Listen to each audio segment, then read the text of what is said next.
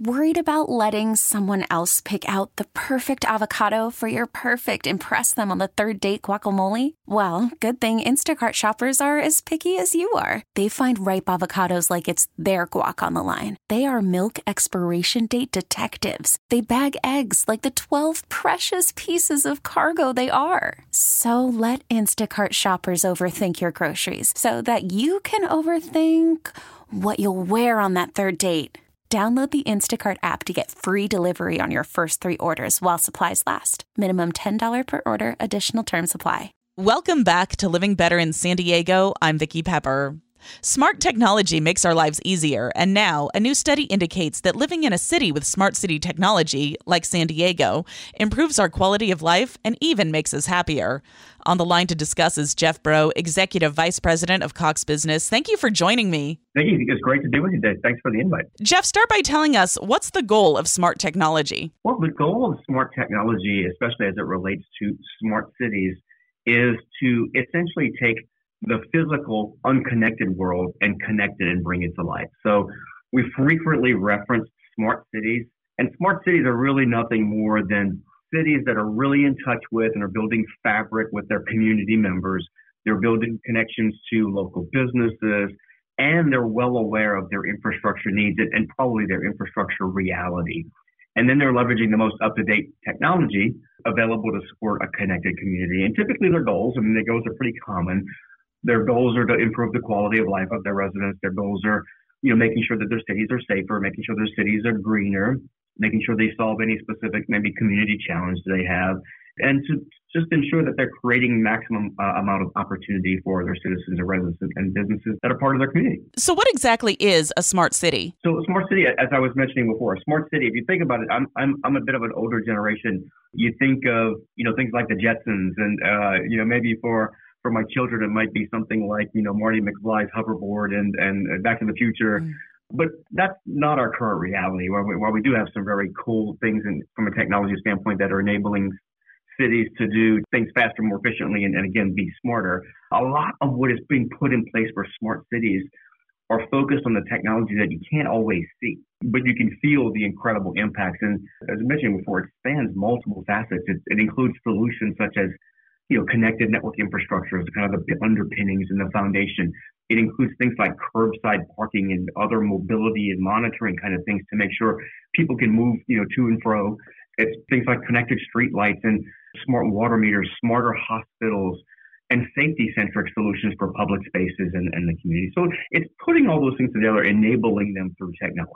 How is San Diego planning on using smart technology to improve safety? Well, I will tell you right now that San Diego has been a leader in smart technology, smart city investments for many, many years. And they have implemented a comprehensive smart city platform that really integrates various technologies and data sources. They're focused on safety as part of that. They've implemented smart technologies that enhance public safety and emergency management.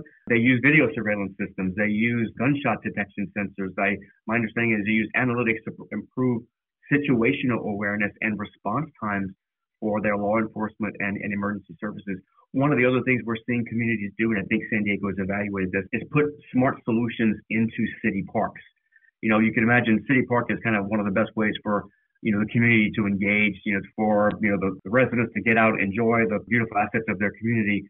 However, kind of the one big theme that we get from our city officials is they want the community to engage, but the community is very concerned about safety in those public spaces.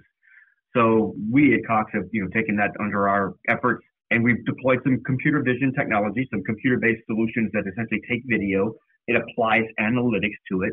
And it lets the park look for things. It maybe look for after hours or before hours kind of things. Look for activity that might be suspicious and do, again, analytics on that and make sure that they're staying connected to the local officials. And we've had some great success in some of the other markets. I know San Diego's looked at some of those solutions, but we've got great success in Las Vegas and some other markets around parks and other public spaces. And how can smart technology help cities reduce their carbon footprint? Great question, Vicki. There are a number of ways that smart technology can make sure we're enabling cities to reduce either consumption of electricity or other energy resources, make sure that we're managing water supplies. I've got a great example for you, one that doesn't typically come to mind, but we've got a smart water meter solution. And especially if you think about California and the Southwest, making sure we're being good stewards of our water resources is fundamental. So a smart water meter does things like inform the water company and the maintenance folks that, hey, am I maybe detecting a leak early on where that can be prevented? They can send out maintenance folks.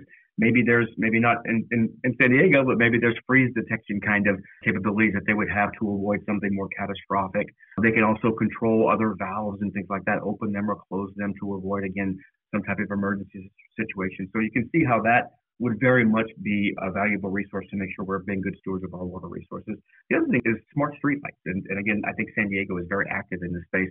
But streetlights in our major cities consume a lot of energy, especially if it's older lighting technology. And we've got a great solution and being deployed around the country around how do we enable a smarter streetlight so that the streetlight itself can become an enabler of lower energy and making sure that, at times when, there's less traffic, maybe they're dimmer or maybe they even can go into an off mode. If they sense a car approaching or a pedestrian approaching, they can come back on.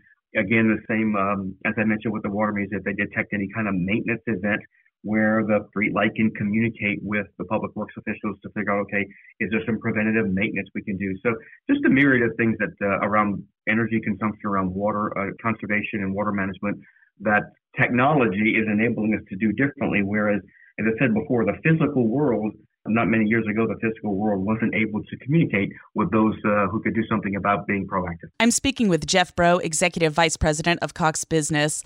Living in a smart city can boost the quality of life for those residents. What are some examples of smart technology improving quality of life? Yeah, that's a great question because it usually is among the more fundamental things the city is trying to accomplish with the use of technology. And one of the first and most important is making the community efficient to live in, so time efficiency.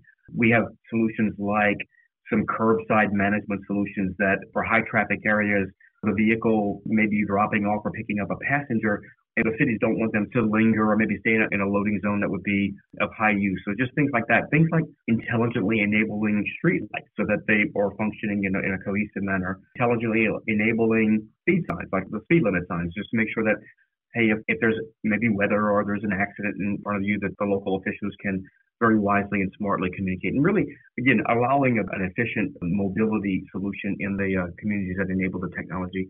The other is the degree of social connectedness. And if you're in a city that has all this technology enabled, the example I gave you with smart parks earlier, where you can engage more fully in all that the city has to offer, you're going to feel more connected to the city. You're going to feel more connectedness to your residents and neighbors and to the officials. And I think there's a level of social dimension that the cities are telling us that they're seeing, improvements and, just the affinity they have for their communities. And then lastly, it's about increased opportunity. It's about cities that make these kind of investments and bring value to the members of the city, whether it's the city officials, the residents, the businesses. They're creating an ecosystem of value that enhances opportunity. So you're considering opening a new business, or you're considering, making some investments in growing your business, or maybe in building new neighborhoods, you're going to have an affinity for communities that are making these kind of investments to build on the quality of life that they already provide. How can we learn more about smart city technology? Well, Vicki, you can learn more. You can go to cox.com/business. That's cox.com/business. And there's going to be materials there for your listeners around connected environments and smart cities. There's also material there around technology, around managed IT services and cloud capabilities, obviously fiber infrastructure and other connected capabilities and network capabilities that we have. So that's a great resource for your listeners. And is there anything else you think we should know? I think it's an area of excitement. I think it's an area of continuing investment by the various players. I think we're on the front end of this technology wave that is going to continue to do very, very creative things around making our lives more effective and efficient and fulfilling in smart communities, in smart venues like stadiums and convention centers. So just a time to be excited and curious. Well, thank you so much for talking with us today, and thank you for helping to improve our quality of life. Vicki, thank you for having me. Have a great day.